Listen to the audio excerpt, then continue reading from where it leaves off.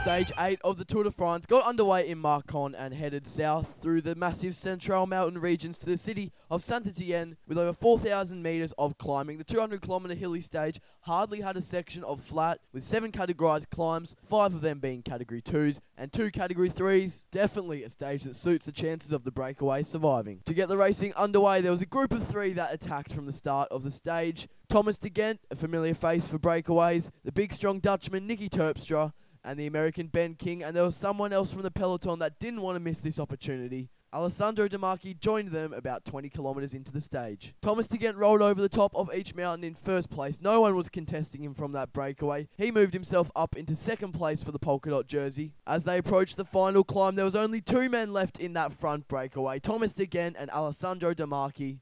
And as Degendt sensed that De Marchi was weakening, he left him behind going up the final climb, forcing himself to ride solo for the last 15 kilometres. And as all this was going on the final climb, Julien Alaphilippe wanted his yellow jersey back. He passed De Marchi on the slopes of the climb. He was followed by his fellow Frenchman, Thibaut Pinot.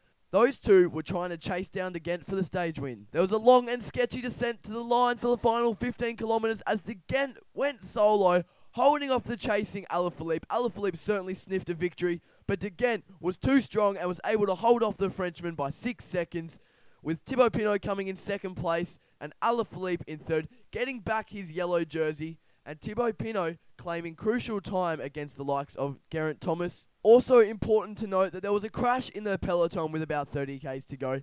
Team Ineos were involved and Geraint Thomas hit the deck, but his team of superb mechanics got his chain back on and carried him back to the front of the peloton. There was no time loss there for Geraint Thomas, but there was time loss to the likes of Thibaut Pinot and Alaphilippe. Giulio Ciccone lost his yellow jersey, and the French fans are happy. They got it back. And that is it for tonight's podcast. Thank you for listening, and tomorrow, Stage 9, it's another hilly one through the massive Central.